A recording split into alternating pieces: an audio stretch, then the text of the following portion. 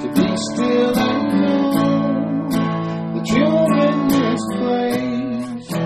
Please let me stay and rest in your holiness. Word of God's peace.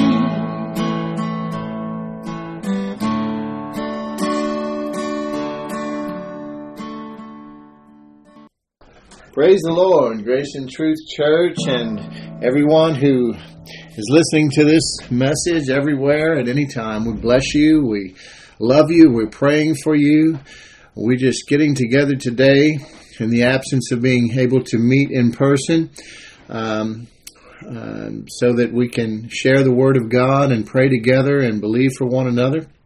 This is Pastor Will from Grace and Truth Church, and I'm excited. We have a message today that I know the Lord has put on my heart. It's the second time I'm going to be ministering this message today because the first time it didn't record. So bear with me. But I want everyone to know that Tavana and I, we love you. We're praying for you. And we're excited. We know these are trying times. But God is on the throne. And we just know that God is not the one who puts sickness and disease on people. It's a fallen world, and death, and theft, and all the things that the devil does. He came to steal, kill, and destroy. Jesus came to give life, and that we might have life and have it more abundantly or to the full. And we're just believing Him for all the things that He's promised for us and all the things that He has accomplished through the atonement. This is Palm Sunday, and we are going to talk about that a little bit today, as well as the fact that we're entering into what is known as Passion Week, the last week of the Lord's ministry here on earth, before He was crucified and buried and resurrected from the dead. Next Sunday, we'll be meeting for Resurrection Day, or Easter. And we're very excited about that. So this week we're going to hone in on Jesus as He approaches Jerusalem for the Passover feast, where His destiny is to come to sort of a boiling point, as it were. And then next Sunday, Easter Sunday, like I said, we'll celebrate the resurrection of our Lord Jesus Christ. So the next time we talk, we'll be talking about the Lord in all His glory. Amen. Let's pray. Father, thank you for this day that you've given us to come and to talk you up, to get into the Word, and to grow in the grace and knowledge of our Lord Jesus Christ. We thank you for your perfect sacrifice for us. Help us, Lord, to identify with you better today, to learn about your identification with us, our identification with you, to come closer, to become one with you in the grace and knowledge of our Lord Jesus Christ. You know, Luke 9:51, Jesus says, it says about Jesus, as the time approached for Him to be taken up to heaven, Jesus resolutely set out for Jerusalem, saying, the Lord will perfect that which concerneth me. Thy mercy, O Lord, endureth forever. Forsake not the works of thine own hands. That's from Psalm 138:8. But Jesus had great resolve to do everything that God had called Him to do. It was not an easy task. Jesus spent 30 years of His life preparing for a 3.5-year ministry in which He knew the end, and it was not good. He was going to be mistreated. He was going to be crucified. He was going to be mocked and ridiculed and killed, and it was all for us. So I want to tell you today that even as in the English Standard Version, it says, the Lord will fulfill His purpose for me. Jesus knew that about Himself, and I want to tell you today that God always desires, always willing to accomplish everything that He has for your life, and it is good. And that, unlike the psalmist of the Old Covenant who seems to believe God was good, and that He would perfect the things that concern his life, he also felt the need to ask God not to forsake him. As New Covenant believers, we have a better covenant with better promises in Jesus Christ, and He has promised to never leave us, never forsake us, and that it is His desire that we be saved and that we be in good health and prosper in every way, spirit, soul, and body. That's physically in good health and included in that. So we are not to worry like the world, but we are to trust and put our faith in God. Look up and put our focus on Jesus and not be so introspective. We're not like those who lived under the law before Jesus came and before the Holy Spirit was given. But at the same time, we have to understand that God does not use His sovereignty to control every detail of a believer's life. Otherwise, He'd be interfering with free will, which He will not do. And whenever a believer walks in pride or unbelief is really the big negative, the big obstacle in our relationship with the Lord and receiving from the Lord all the things that He has for us to do and to be and to be all the blessings He has for us that have been accomplished through the atonement. So they put on hold by pride the efforts of the Holy Spirit to operate in our lives and to lead and to guide us and to reveal to us the things that He so desperately wants us to know and to do. So we don't want to do that. Right now, especially as people are suffering and people are afraid, we want to be beacons of God's light to shine ever so brightly and to walk in victory and power and peace. And just as Jesus did. And it doesn't mean that He didn't have problems, just like we are going to have problems in this world, but our faith is what overcomes the world. Jesus walked in victory, power, and peace, and so it doesn't mean He didn't have problems, just like we won't have problems. He was born to die a terrible death, and He knew it. But just think of ourselves as if we were 30 years old going into a 3.5-year ministry, knowing how effective, or thinking how effective we might or might not be ministering the love of God to people who rejected us and are going to kill us. But Jesus was sensitive to God. He didn't live by sight. He lived by faith. He trusted that God would perfect those things that concerned Him, and because of that trust, He lived a life of faith in God and what the Word of God said about Him, and that's exactly what we're called to do. This is our objective too. And today, as we look on into the life of Jesus and His ministry and His journey to the cross, we're growing and strengthening our relationship with Him, and in that we are finding out more about not only about who we are, but who He is. And it's important that we identify with Him just as He identified with us, and to learn everything that He accomplished on our behalf. 2 Timothy 1:7 says that we have not been given a spirit of fear, but of power and of love and of sound mind. I like to say that we don't and we won't have COVID-19 because we have PLSM. That's the spirit of power, love, and sound mind. Today is Palm Sunday, and so we want to get into a brief explanation of that. First, let me just read to you starting at verse 12 of chapter 12 of the book of the Gospel of John. The next day, the large crowd that had come to the feast heard that Jesus was coming to Jerusalem. So they took branches of palm trees and went off to meet Him, crying out, "Hosanna! Blessed is He who comes in the name of the Lord, even the King of Israel." And Jesus found a young donkey and sat on it, just as it is written, "Fear not, daughter of Zion, behold, your King is coming, sitting on a donkey's colt."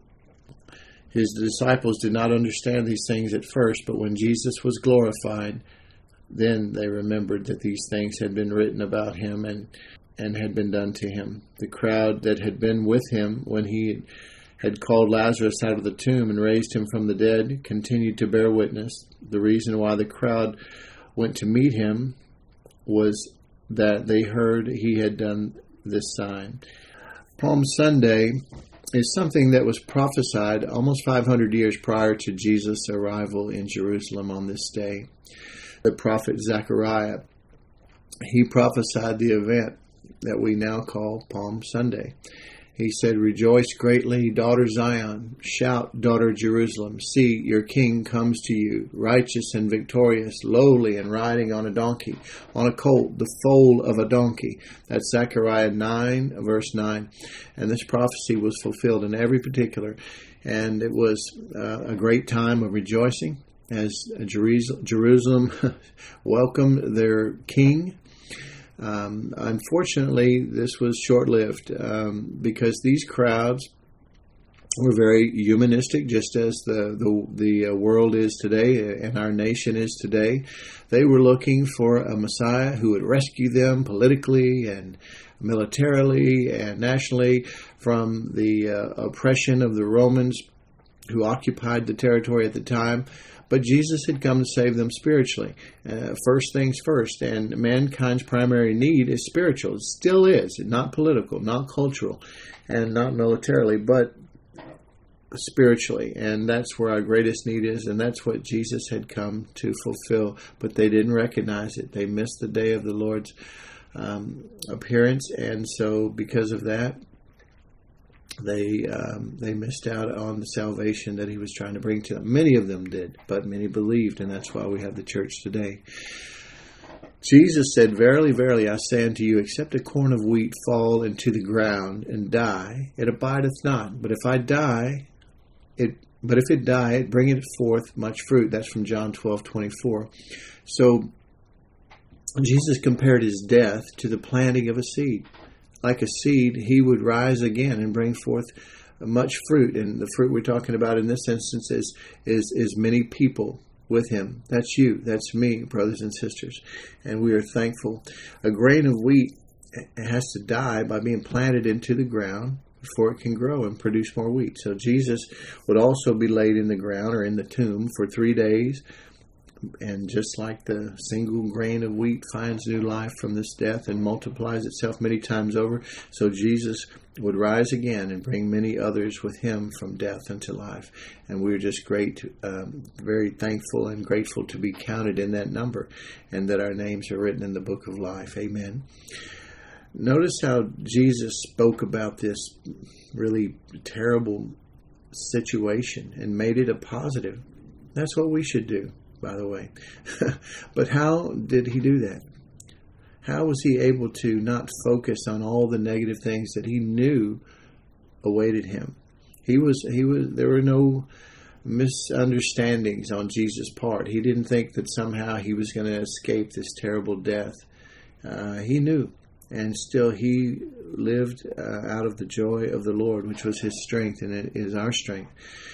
Well, I can tell you one way, he was thinking about you. First of all, he has an amazing relationship with the Father, and he trusted him to perfect all that concerned him, just as you can today. But he was thinking of us also. Hebrews 12, verse 2 points this out. It says, "Looking unto Jesus, the author and finisher of our faith, who for the joy that was set before him endured the cross, despising the shame, and is set down at the right hand of the throne of God." So today we want to put a sort of a magnifying glass on our Lord Jesus as he approaches Jerusalem and the Passover feast and this Passion Week, as they call it, as we lead up to next Friday, which is Good Friday. Which is the day that he was crucified, and then next Sunday, which will be Easter or Resurrection Sunday, where his earthly ministry for him will come to fulfillment. So I like this time of year to look. I'm really trying to get you to get a look at not only and relate to not only God's divinity or Jesus' divinity, but also his humanity. And I like to take a look. Nothing grabs me more in this regard than just a few scriptures prior to that description of Palm Sunday that I just read at the beginning of chapter 12 of John, of the book of John. And this is 6 days before the Passover, the day before he went into Jerusalem for Palm Sunday. Jesus therefore came to Bethany, where Lazarus was, whom Jesus had raised from the dead. So they gave a dinner for him there, and Martha served, and Lazarus was one of those reclining at the table. Mary therefore took a pound of expensive ointment from her pure nard and anointed the feet of Jesus and wiped his feet with her hair. The house was filled with the fragrance of the perfume. And then people got jealous for their own purposes and reasons and agendas. But that's not what I'm trying to point out here. I just want to paint a picture of this time. He had just finished a lot of traveling, ministering, for 3.5 years, and he knew he was coming into his final week. But the day before he went in for that last week, that Passion Week, that Palm Sunday, to fulfill all the things prophesied, he stopped at a friend's house, 1.5 miles away from Jerusalem, at the town where Lazarus lived, and his his sisters Mary and Martha, who we've met through scriptures, and other people that loved him, and where he could just relax and get some much needed rest and enjoy himself. And I think it's a beautiful thing to just kind of wrap our minds around, just to see that Jesus had need of love and just to be with friends and enjoy good time with good food and so forth and so on. I want to, I guess, let's talk about Passover, because that's going to come to pass before we talk again.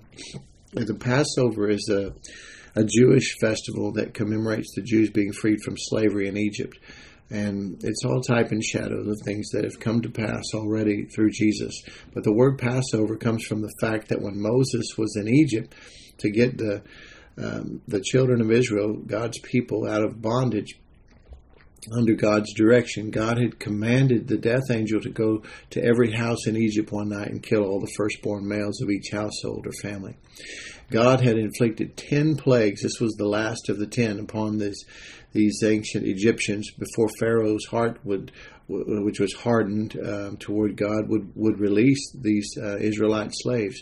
And the 10th and the worst of these plagues was this night, this death of the Egyptian firstborn. And the Israelites were instructed to mark the doorposts of their homes with the blood of a slaughtered spring lamb. And then upon seeing this blood on the doormantle, the death angel knew to pass over the firstborn in these homes and not kill them. So it was called Passover. I noticed that during this COVID outbreak that lots of Christians have begun putting red ribbons or paint around the door mantle to decorate, and that's a nice thing to bring remembrance to what God has done for us, and that's just remember there's no power in that, whether you use blood or whether you use paint or whether you use a ribbon. There is no power in that. The power has already been released through Jesus Christ. He's already accomplished all these things. But if it's something that just strengthens your faith by bringing to remembrance what God has done for us and symbolically through those things, and the reality of it is in Jesus, then that's fine. So go for it. But this is one of those old Testament things that were just shadow or type of things that were to come. Jesus in our story today is about to fulfill all the Old Testament types and shadows by becoming the Passover Lamb of God, sacrificed so that we can be free, we can be delivered from bondage and welcomed into our eternal promised land and rest and relationship and health and prosperity with our Father in heaven, just because we've placed the blood of the Lamb of God, Jesus, on our heart, our spiritual mantle of what the Word tells us we are, which is a spiritual house in which God dwells. Amen. So that's a beautiful type and shadow, a beautiful picture.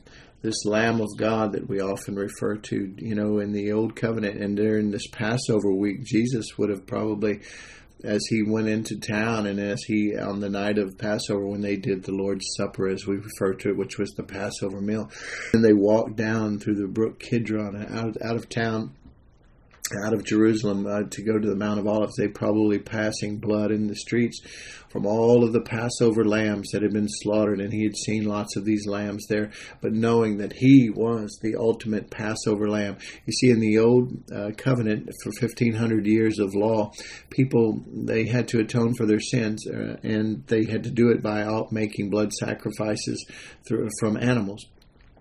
And goats and lambs and birds and different things like that for different things. But when they would bring a lamb, for instance, once a year for the Day of Atonement, when they would atone for their sins by this sacrifice, they would bring an unblemished lamb to the priest, and he would place hands on that lamb and transfer the sins of this person onto that pure, unblemished lamb.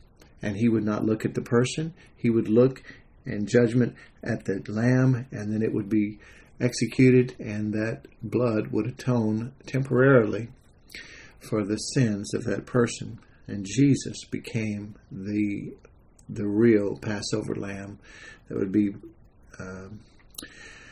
be sacrificed once and for all, putting an end to the need for all of the sacrifices. Once and for all, he was it. But I like to look at this dinner for Jesus that they gave at Simon the leper's house. Who's Simon the leper? Well, they only mention him this one time in Scripture. But just picture it. Simon had to be someone that Jesus had healed of leprosy. He was known as Simon the leper. And I'm sure that's something that was an affectionate term, not because he was a leper, but because he had been a leper and Jesus had cleansed him. Otherwise, he wouldn't be having dinner at his house. So this person really loved Jesus, I'm sure, and so much so that instead of having the dinner at Lazarus' house, who was Jesus' friend, and he had raised him from the dead, he wanted to have it at his house. So Simon the leper's house, he's there, having been healed of leprosy. Lazarus is reclining at the table as well. Jesus had raised him from the dead, as I just mentioned. The disciples were all around, and they had been with Jesus for 3.5 years. They had seen tons of miracles. Blind eyes open, food multiplied to feed thousands. The widow's son was raised from the dead. The woman with the issue of blood was healed. The centurion's servant healed. The lame walk, the demoniac freed from his bondage, people raised from the dead, Jesus himself walking on water and calling Peter to do the same, calming the sea. Just trying to paint a picture for you of everything that had transpired and how this wonderful time of refreshing and rest and peace. And they had seen Jesus transfigured on the Mount of Transfiguration, and Moses and Elijah appeared, and God spoke to him there. A few of them had seen that. Anyway, it was all coming to an end, and here they were at this moment, and Mary was there, Lazarus' sister. We met her and Martha through the Scriptures, and anyway, it was just a special time, and I just, nothing paints a better picture of the humanity of Jesus better than that particular scene. I always love to reflect on that, just to get a glimpse into the day in the life of our Lord Jesus as a man and a Savior.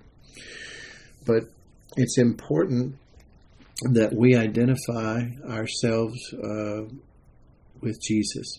The way that we kind of do identification is to make ourselves sort of one with someone. So this is a good way to do that, to just kind of put ourselves in his place and to see him and to know him better, right? So there's sort of two sides to this identification coin. One is that Jesus, first of all, identified himself with us, with sinners, with sinful man, with the whole Adamic race. Everyone from Adam all the way to Jesus was born as sinners with this fallen, corrupt nature, this corrupted seed. Nothing we could do about it. We were in need of a Savior, and we couldn't save ourselves. So Jesus came and identified himself with us by making himself the Son of Man. And we, on the alternate side of the coin, are called to identify ourselves with him, in his death, in his life, in his burial, in his resurrection, in even his ascension to the throne of God, because the Bible says that we are seated with him in heavenly places even now. And this is something that's impossible to comprehend except by the Spirit of God. So I just pray that the Holy Spirit minister to you as we implant these truths into your spirit, and that you continue to meditate on them and make them your own. So the first side of that coin is our identification with him. So, or his identification with us. So 80 times in the Bible, Jesus is referred to as the Son of Man. The book of Daniel, chapter 7, verses 13 and 14. Daniel was given a beautiful vision of what was going to take place in Jesus' life. I saw in the night visions, and behold, with the clouds of heaven there came one like a son of man, and he came to the Ancient of Days, and was presented before him. And to him was given dominion and glory and a kingdom, that all peoples, nations, and languages should serve him. His dominion is an everlasting dominion, which shall not pass away, and his kingdom one that shall not be destroyed. This is amazing. Daniel was given this vision, and he spoke it so eloquently. But he's talking about a vision of a kingdom ruled by God through the Messiah. He referred to as the Son of Man. Jesus even presented himself as the Son of Man throughout Scripture, and we'll talk about that in a minute. But here, they're talking about this Son of Man presenting himself to someone referred to as the Ancient of Days. That's God the Father himself. And God gave him, Jesus, everlasting dominion of his kingdom, never to be destroyed. And that's what's taken place. The Old Testament was written in Hebrew, and in large part the New Testament in Greek. But in the Old Testament there is also some Aramaic. This is the Hebrew is the original language of the Jews, but I guess they probably picked up Aramaic during their captivity in Babylon. But the word Son of Man in Hebrew is just Ben Adam, which means son of man or son of Adam, which is talking about humanity. But the word that is used throughout the Bible, and even in this Old Testament prophecy from Daniel, is Bar Enush, which is the Aramaic version of that. And it's much more inclusive and descriptive. It talks about man and refers to him in all of his frailty, all of his weakness. The fact that he is just a man, and that he is in need of God. This is the one that's used by Daniel, this description. So this son of frailty, this son of man, of weakness. And even, like I said, Jesus referred to himself as this in Aramaic in the New Covenant, in the Gospels. But he is bestowed with this kingdom. And the Jews, when Jesus referred to himself in this way, they knew exactly what he was saying. He was calling himself the Messiah, and that's why they hated him. They were jealous, and they didn't know him or receive him. Some did. But there are 4 places in the book of Matthew where Jesus describes himself as the Son of Man. And it's interesting, sort of this two-sided coin I'm talking about. He refers to himself a couple of times in chapter 8, verse 20, and in chapter 20, verse 28, as sort of in his humanity and in his humility. And in the other 2 verses, in 16:27 and in 26:64, sort of referring to the Son of Man in his glory for the future as a king and a conqueror and a ruler. And I'll read that. Matter of fact, I'll turn to the last one because it's very close to describing Daniel's vision from Daniel chapter 7 that we just talked about. Matthew 26, verse 64. Matthew 26, verse 64. Jesus said to him, "You have said so, but I tell you, from now on you will see the Son of Man seated at the right hand of power and coming on the clouds of heaven." And the high priest tore his robes. See, they hated him, describing himself that way. But he was right, and they were wrong. Amen. Praise God. But this description is very much like the one that we just talked about in Daniel, where he's referring to himself in power and glory as ruler and king. And then in Isaiah, there are 2 verses, 7 and 14. They bring all this, right? I tell you, two verses in Matthew referring to himself as Son of Man in humility and in his humanity, and 2 verses, Son of Man in his future glory and as king and ruler. Well, and it kind of culminates in Isaiah when they start talking about the coming Messiah and talking about the birth to the virgin birth and so forth. He's referred to as Emmanuel, one word, which means God with us. So God and man in one word, one name, Emmanuel. It shows the humanity and divinity of Jesus. And in chapter 9, verse 6 in Isaiah, it says, "He will be called Eternal Father and Prince of Peace," God and man. So, and he's also referred to as the last Adam. Adam in the garden was the first Adam, and then Jesus, the last Adam. It's not that he's the last man to be born, but everyone from Adam until Jesus all had this corrupted sin nature, and the penalty for that is death. And so Jesus is referred to the last Adam, and the meaning is that all the sins, all the frailty, all the weaknesses of all men from all time, from Adam until the present came upon Jesus, and even to the future, came upon Jesus on the cross, and all the problems of humanity were solved by one man, this God-man, Jesus Christ.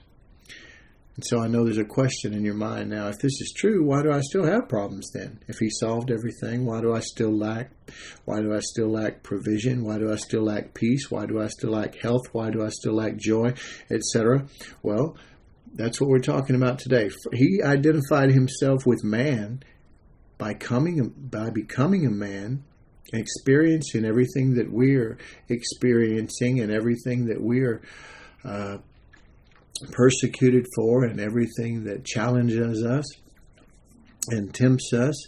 And he became our kinsman redeemer, being like us in order to be the one to be able to rescue us. It was a man who was given authority and dominion in the garden, and man who gave it away. So it had to be man who came back and earned the right to serve God's justice, to be entitled to get it back. And Jesus did that for us. Now we're invited and expected, if you will, to identify ourselves with him. So that's where we're at. So how do we do that? Well, in all aspects of his life, really, we need to get to know him better, just like talking about his life today and studying him and relating to him as he related to us, seeing him walk through his ministry, seeing him in all aspects of his life, his crucifixion, his burial, his resurrection, his ascension to the throne of God, until it becomes reality to us. It's already truth, but it has to become revelation knowledge to us, so that we walk in this victory and grace that he's provided through the atonement.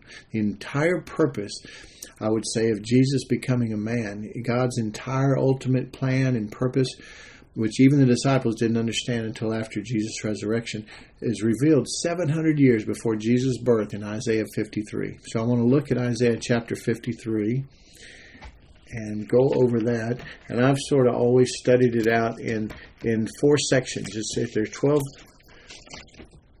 verses in Isaiah 53, and you can look at it in 4 sections of 3 verses each, and it'll help you. 53. I'm just going to start with the first 3 verses, and I'm going to read those to you. Who has believed what he has heard from us? And to whom has the arm of the Lord been revealed? For he grew up before him like a young plant and like a root out of dry ground. He had no form or majesty that we should look at him, and no beauty that we should desire him. He was despised and rejected by men, a man of sorrows and acquainted with grief. And as one from whom men hide their faces, he was despised and was esteemed. And we esteemed him not. Who has believed? The first thing that they start off with, that the Holy Spirit warns us against at the very beginning of this great passage of Scripture describing the life and sacrifice of Jesus. He warns us against the greatest barrier between God and man, which is unbelief. He says, who has believed? So that is something we need to be always aware of, that unbelief is the biggest hindrance to our faith and to us receiving from God all the things that he has for us. This word again that we talked about in Aramaic for Son of Man, Bar Enush, this word that we talked about for in Aramaic, Bar Enush, Son of Man, in all his frailty. That's what it's talking about when it says he grew up like a tender shoot. He was just a regular man. There was nothing special about him. He was here in all humility. He had laid aside all of his powers and his glory to come here and be like us. He was born in a manger, in a feeding trough, as it were. He was not a prince. He was not a ruler. He had no beauty as the world would think of, as we look on the outer appearance, and always we're looking for people's special talents and abilities and good looks. He had none of these things. He wasn't. He was despised. He was rejected. He was mistreated. He was familiar with all of the sufferings that we go through ourselves. Look at verse 4 through 6. Surely he has borne our griefs and carried our sorrows, yet we esteemed him stricken, smitten by God, and afflicted. But he was pierced for our transgressions. He was crushed for our iniquities. Upon him the chastisement that brought us peace, and with his wounds we are healed. All we like sheep have gone astray. We have turned every one to his own way, and the Lord has laid on him the iniquity of us all. This is awesome. These sufferings that Jesus endured were substitutionary. They weren't for his sake. They weren't for any sins that he had committed. They were for ours, for the entire human race. He took our infirmities. It says over and over, he took our infirmities. There were all of our transgressions and infirmities, all the punishment as well, all the humiliation, all this shame that was due to us. He took by divine appointment. It was God's will. In him was laid upon all the inheritance of sin, shame, punishment that was due to us, to you, to me, we being the entire Adamic or human race. And he was our substitute, our kinsman redeemer, our God-appointed representative to take upon himself all the negative, all the suffering, all the judgment of God upon his body on the tree. Thanks be to God. Verses 7 through 9, he was oppressed and he was afflicted, yet he opened not his mouth. Like a lamb that is led to the slaughter, and like a sheep that before its shearers is silent, so he opened not his mouth. By oppression and judgment he was taken away. And as for his generation, who considered that he was cut off out of the land of the living, stricken for the transgression of my people. And they made his grave with the wicked and with a rich man in his death, although he had done no violence, and there was no deceit in his mouth. Everything in this is talking about his trial and his treatment. It captures it in great detail. His innocence. He didn't defend himself when he was... Why didn't he defend himself? His silence spoke volumes. He was the sacrificial lamb. He was there to become that sin. He was there to become the substitution for everything that we did. Why would he defend himself when he was there just to save us and to take our place on death row? And it also speaks about his, it says he was... and they made his grave with the wicked and with a rich man in his death. So remember, he hung on the cross as between two thieves, but he was buried in the tomb of Lazarus, the rich man. So it's all described there. So it was an unjust judgment, and it describes it with amazing accuracy, all about his death and burial. And then the last three verses, 10 through 12, yet it was the will of the Lord to crush him. He has put him to grief. When his soul makes an offering for guilt, he shall see his offspring. He shall prolong his days. The will of the Lord shall prosper in his hand. Out of the anguish of his soul he shall see and be satisfied. By his knowledge shall the righteous one, my servant, make many to be accounted righteous, and he shall bear their iniquities. Therefore I will divide him a portion with the many, and he shall divide the spoil with the strong, because he poured out his soul to death and was numbered with the transgressors. Yet he bore the sin of many and makes intercession for the transgressors. Remember, he prayed for those who were mistreating him. He prayed for those on the cross, and he prayed for those who were mistreating him. He said, Father, forgive them. They know not what they do. So it sums it all up. Although he was judged unjustly, it was all a part of God's plan. See, some people think he couldn't have been God, because why would God let his son be treated that way? Well, if they think that way, they're just carnal. They have no understanding of the spiritual truth and the things that were accomplished. It was the greatest military, spiritual, and political and legal victory of all time. It was God's plan. Jesus paid for that plan. the Holy Spirit empowered that plan. And it was awesome. It is awesome. It even speaks of his resurrection. My offspring will see the light of life all after his resurrection he's talking about.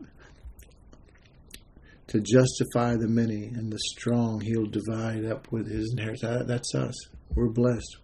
Not by anything that we've done. All of our righteous acts are as filthy garments in God's eyes. But we are credited with everything that Jesus has done on our behalf just by responding in faith and accepting him as our Lord and Savior. The life is in the blood, the Bible says, and Jesus poured out his for us. Praise be to God. Forgive me, my voice is giving out a little bit. I think I probably expounded a lot more on the first time that I tried to record this message today. So please forgive me, and I hope you're getting all of this and that you're gleaning positive things from this, because I know that God loves you and he wants you to be empowered by these truths. I've been talking about the gifts of the Spirit. In Corinthians, it lists the 9 gifts of the Spirit. And I have promised that I would continue to minister on those. And I think it's appropriate and fitting that I should continue on because they kind of go together. I was talking to a minister friend of mine last night about 9:30 at night, and I was telling him how God had put it on my heart that we are to prepare the children of God, the saints of God, for the work of the ministry. And as these end times, these beginning of sorrows that we have entered into begin to culminate, and the true church, the true children of God, the true bride of Christ becomes separated out from the church that is called the church but is not the church, that the enemy has infiltrated and deceived, we really are going to need to be walking in all of the gifts, adorned with all the gifts of the Spirit, to walk in power and victory and letting our love and our light shine even brighter and brighter. And it's going to become a time like when Moses went back to Egypt to get the children of God out of bondage, that he threw down his staff and the sorcerers threw down theirs, and his gobbled theirs up. And I believe the time is coming when that's what's going to take place with the true children of God. But we're going to need to know who we are and to identify with the Lord as he has identified with us, so that we will be confident to walk in power and victory and love and all of the signs and miracles and healings and things that God wants to use us for as the conduit of his will, to be a blessing to people in the earth and to expand the kingdom of God and open up people's hearts and minds to receive the Word of God. I think we need to be focusing on those and asking and praying for the Lord to release these gifts into our lives at his will and his discretion. So I've been talking, last week I began in the second group. We group them into 3 different groups, but I began to expound on the second group of the gifts of the Spirit, the power gifts, which are faith, healings, and miracles. And last week I spoke about faith, which is sort of the foundation or the conduit or the springboard for all of the gifts. And so I want to get today into the gifts of healing and quickly miracles, and then I'll be done. So let's talk about the gifts of healings. That's how it's described in the original Greek. Gifts, plural, and of healings, plural. So you can take that to mean that there are lots of gifts of healings and different variations of those. That's sort of how I see it, but you take it as you will. But what does it mean, the gift of healing? Well, I would sort of say it's the healing power of God channeled through a believer like you and me into the body of a sick person. Without sickness, there's no need for healing. But this gift will replace that sickness. This healing power will replace that sickness in the sick person with health and restore them to good health. And a third of Jesus' ministry was spent healing the sick and casting out demons. And really there was no differentiation between the two. I know of ministers who think that all sickness is demonic. I believe that most sickness is demonic in nature, but we don't want to split hairs over that. Just suffice it to say that I believe that it's still God's will, and I know that it's still God's will for us to heal the sick and to cast out demons. In Luke chapter 4, verse 40, I just want to read that quickly. Turn over to Luke chapter 4. Verse 40. This is when Jesus first began his ministry, and he had gone to Peter's house one night and healed his mother-in-law who had a high fever and was in bed. And he just stood over her and he rebuked the fever, and it left her, and she got up and began to serve them. But verse 40, it says, "Now when the sun was setting, all those who had any who were sick with various diseases brought them to him, and he laid his hands on them, every one of them, and healed them. And demons also came out of them, crying, 'You are the Son of God.'" So Jesus, my point here is that Jesus healed every sick person that ever came to him for healing. He never once in Scripture turned away anyone. He never said, "This is too hard, your sickness is too severe for God to heal." He never turned anyone away. In Acts 10:38, which I refer to often, it says, "Jesus of Nazareth was anointed with power and with the Holy Ghost, and he went about doing good and healing all who were oppressed of the devil." So again, I think there he's referring to sickness and demonic oppression as demonic and or being oppressed of the devil. You take it as you will, but the point is that Jesus, he never turned anyone away. He was always willing. He was always available. He was always able to heal the sick. And he's the same yesterday, today, and forever. If he did it for one, he'll do it for you. And he said, "If you've seen me, you've seen the Father." So it's this, God's will is to heal the sick. Mark 5:24, you familiar with the story with the woman with the issue of blood. She had spent all her money on doctors and had gotten not better but worse. And she had purposed in her heart, and she wasn't even supposed to be out in public. It was illegal in her condition under the current law. But she purposed in her heart, if she could get to him, she heard about Jesus, she believed. She said, "If I can just touch his garment, I'll be healed." And she did. She found him in a crowd, and pressing in, she grabbed hold of his garment and touched him, and she was healed. And Jesus stopped, and he said, "Who touched me?" And his disciples thought that was kind of a funny question, because everyone was touching him. He was pressing through a crowd, and they were all sort of touching him. And the healing power of God was available, in a sense, to everyone there, but only this woman received it. Why? Because she, even though with her hand she touched his garment, with her faith she touched him, and he knew it. And her faith caused her to receive and to be healed, and Jesus said so. Luke 5:17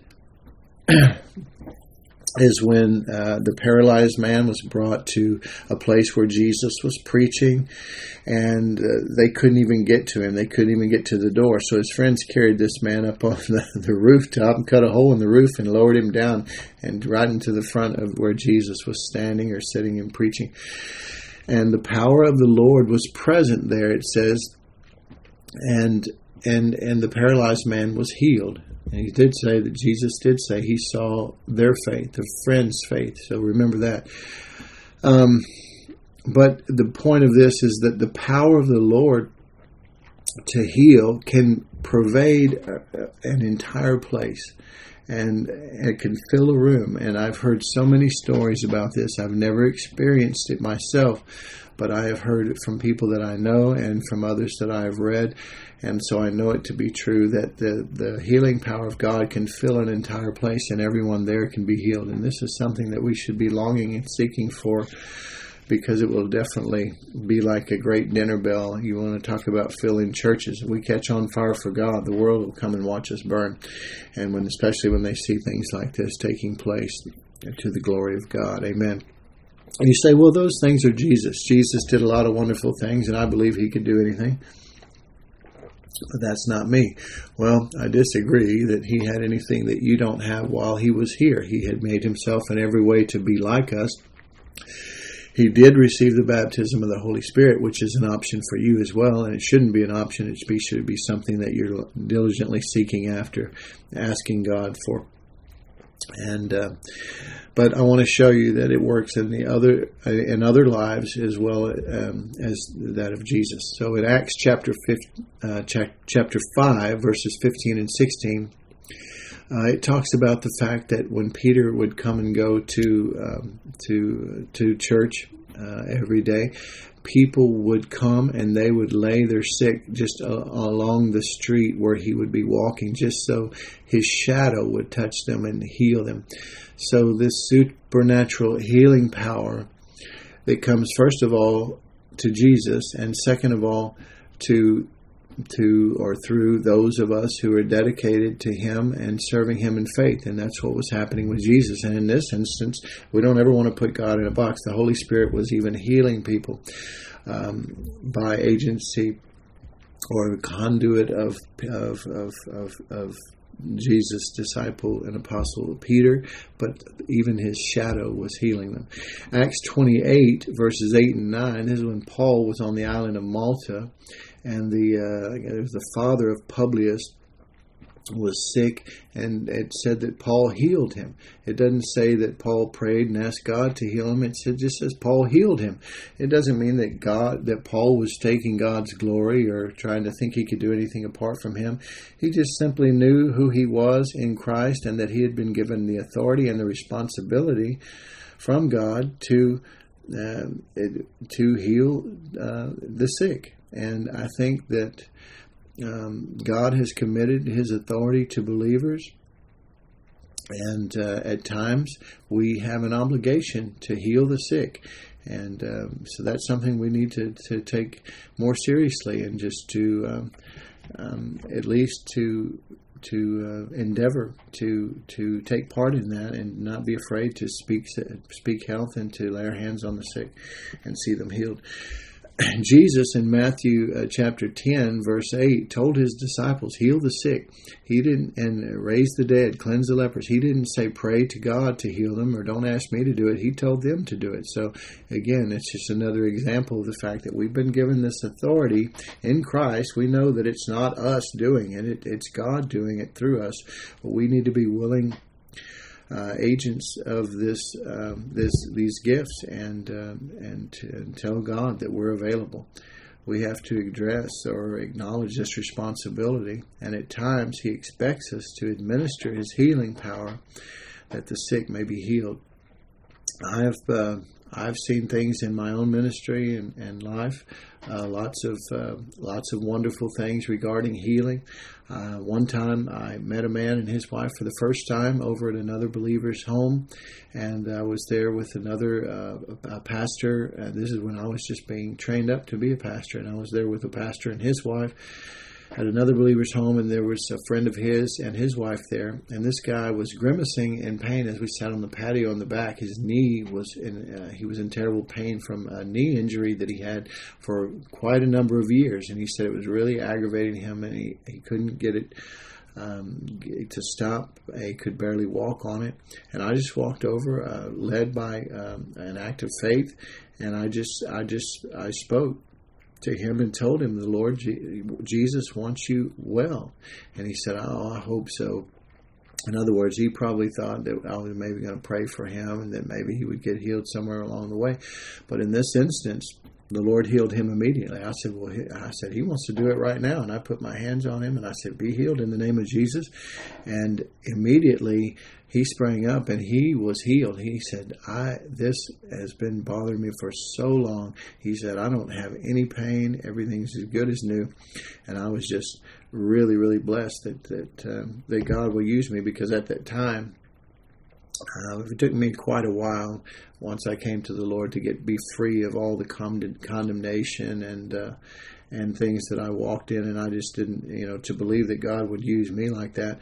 And I knew that it wasn't anything special about me. It was just a responsibility that I had, and it was God's desire to heal this man. I had a knowing, and so by faith, I just did it, and it worked. And it's really that simple. There's nothing. It's nothing to do with us. It's just us being obedient to the leading of the Holy Spirit and faith, acting on these gifts. But I will say that the gift, some people have this gift, and it works in such a manner that it's different than just praying for someone in faith and the people being healed or getting better over time. Sometimes this gift of faith is just something that it just really rises up in the person, and that it's something for that moment that God has for that person. And it still may take time, but that this person has been healed. So God gives the gift. The sick person has an option as well to receive from this minister, because their unbelief and their doubt and their negativity can sometimes hinder them receiving. So it's not that God's transmitter is broken, but their receiver sometimes has to be turned off. I know I have a friend that says, if I can just get you in neutral, if I can get the person I'm praying for in neutral and their doubt and unbelief, instead of pulling the other way, just to at least get in neutral, I'll use my faith and get them on across the finish line. So that's something interesting that I've always remembered him saying. And the last one in the power gifts is the working of miracles. Healings and miracles are very closely related, but they're distinctly different. Healings, again, may often be gradual, though other times they can be instantaneous, but they could take days or weeks or months. So it's important that we don't ever get out of faith when we don't see instantaneous healings, because they can be gradual. But most of the time with miracles, they are visible, whereas healings can be invisible in the body, in some part of the body that we can't see, and we don't know that the healing has been accomplished immediately. But with miracles, they are visible most often, and often instantaneous. The gifts of the Spirit, I like to talk about the rainbow, because God spoke to me about His love and His presence and His covering and His protection and His provision to me so clearly one time with a rainbow. But the gifts of the Spirit are sort of like the colors of the rainbow. They're all individual, distinct colors, but they shade off into the others. So healings shade off into miracles, and both somehow are related to or shade off into faith. And that's just something that you need to remember, that faith is always present when one of the other gifts is utilized. Some of the examples maybe, I guess, would be helpful for the differentiation between healings and miracles.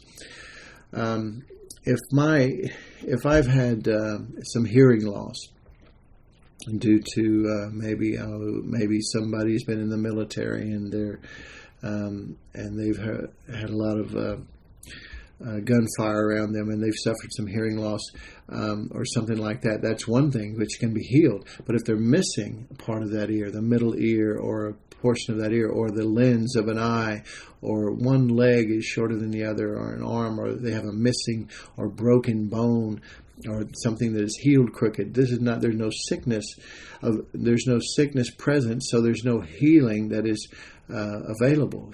But it requires a miracle.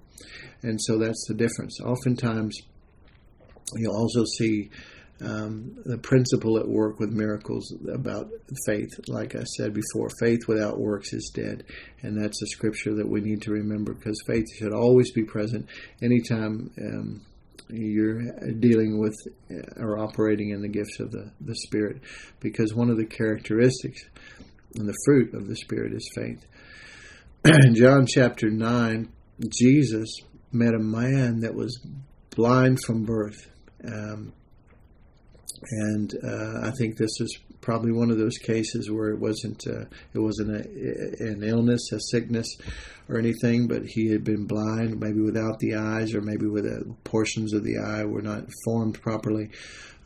Something was missing there. And Jesus spat on the ground and made clay from the dirt and the spit, and which is interesting because that's the substance that he used to form the first man, Adam. And he put this clay on the man's eyes, and he told him to go and wash in a certain place. And in faith, acting in obedience, the man went and he washed, and he was healed. And so that's an example of a miracle in the life of Jesus. In Luke chapter 17, verses 11 through 17, I like to use this passage of Scripture about the 10 lepers when we're talking about being thankful, which is imperative to the life of a believer. An unthankful person is a person that doesn't walk in great faith because they fail to remember what the good things that they have and what the good things that God has done. Instead, they focus on the things they don't have or on the situations or circumstances that are bothering them. And so, without thankfulness, we often find faith that is hindered by unbelief. Luke chapter 17, verses 11 through 17. This is where Jesus met 10 lepers on the road. I was in 7 instead of 17. Luke chapter 17, verse 11. On the way to Jerusalem, he was passing along, Jesus was, between Samaria and Galilee, and as he entered a village, he was met by 10 lepers, who stood at a distance and lifted up their voices, saying, Jesus, Master, have mercy on us. When he saw them, he said to them, Go and show yourselves to the priests. And as they went, they were cleansed. Then one of them, when he saw that he was healed, turned back, praising God with a loud voice, and he fell on his face at Jesus' feet, giving him thanks. Now he was a Samaritan. Then Jesus answered, Were not there 10 cleansed? Where are the 9? Was no one found to return and give praise to God except this foreigner? And he said to him, Rise and go your way. Your faith has made you well. And that word there for made well is sozo. He was sozoed, which is more than just a healing. The 9 were healed, I believe. The healing power of God was released as they acted in obedience.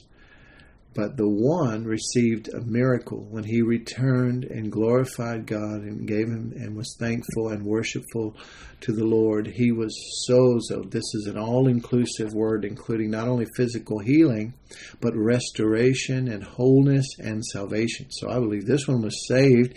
And not only that, but if he had parts of his body that had fallen off from this terrible disease, they were restored to him. So there was a miracle there. Acts chapter 3, Peter and John, and I'm going to end here.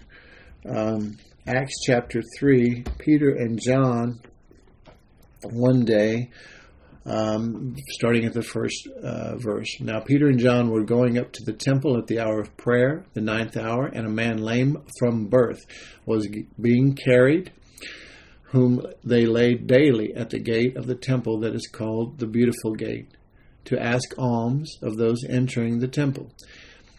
He was someone who was crippled his whole life. Someone carried him out there to beg every day for money, and that's what he was doing. He was sitting there, and verse 3, seeing Peter and John about to go into the temple, he asked to receive alms. And Peter directed his gaze at him, as did John, and said, Look at us. And he fixed his attention on them, expecting to receive something from them. But Peter said, I have no silver and gold, but what I do have, I give to you.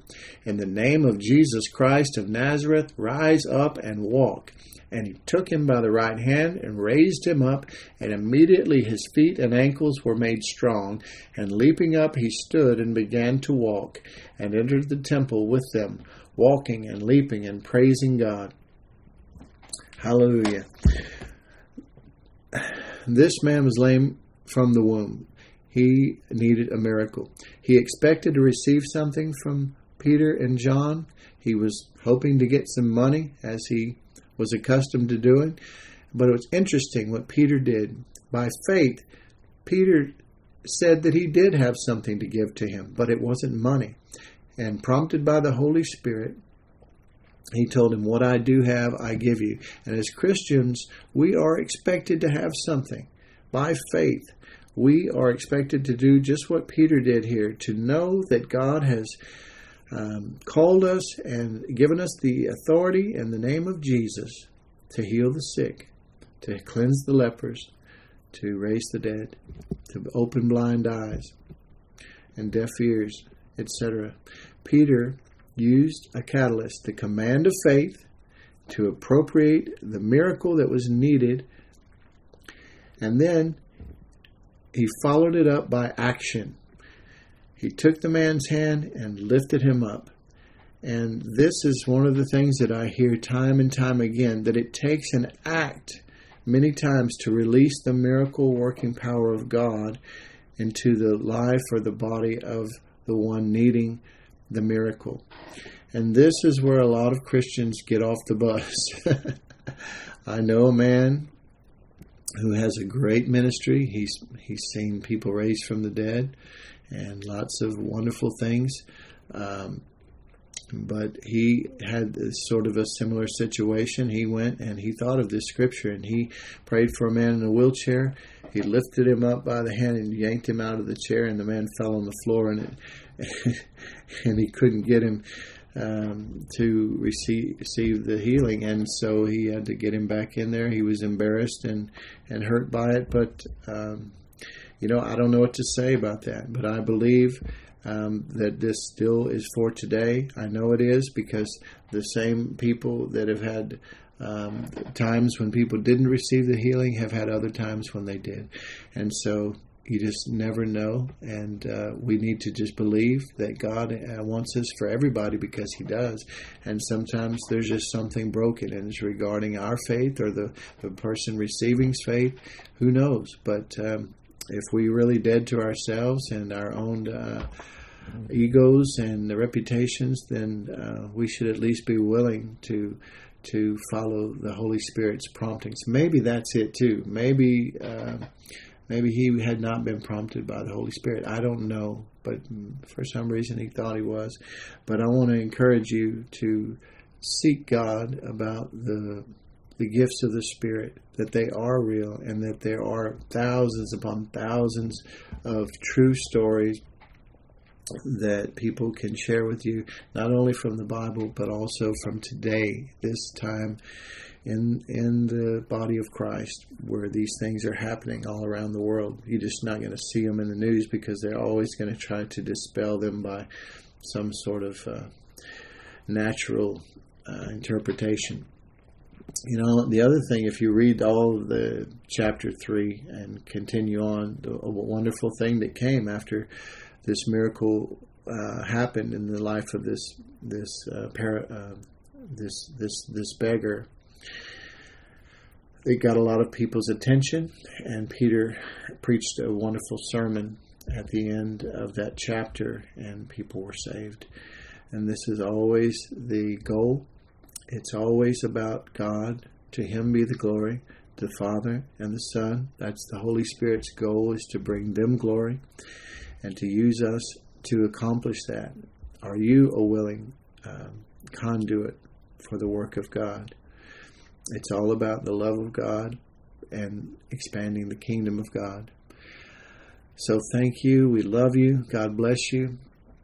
And we are praying for you. I hope that today you have come a little closer to the Lord and gotten a better glimpse into His life and to His humanity, as well as His divinity and the purpose of His coming, and that you believe it, and that it has strengthened you in your faith, and that you will begin to seek God to be used more mightily for the expansion of the kingdom of God and to help those that are in need. I think now more than ever, it's very important that we receive the help that God has for us, healing us everywhere we hurt, empowering us by the Holy Spirit, allowing Him to love us, getting a revelation of that love, and prospering us in every way so we can help others with the same help that we have received. We are blessed to be a blessing. When Jesus told them to go and heal the sick, cleanse the lepers, and raise the dead, freely you have received, freely give, He said. We need to be free will offerings and offer our lives to God to be of service to Him in these times. And believe me, we'll never regret it. You're never going to outgive God. He loves you and He wants so much for you. I hope you'll receive it today in Jesus' name. Father, thank you for your precious word. Thank you for the miracle working power, the gifts of healing.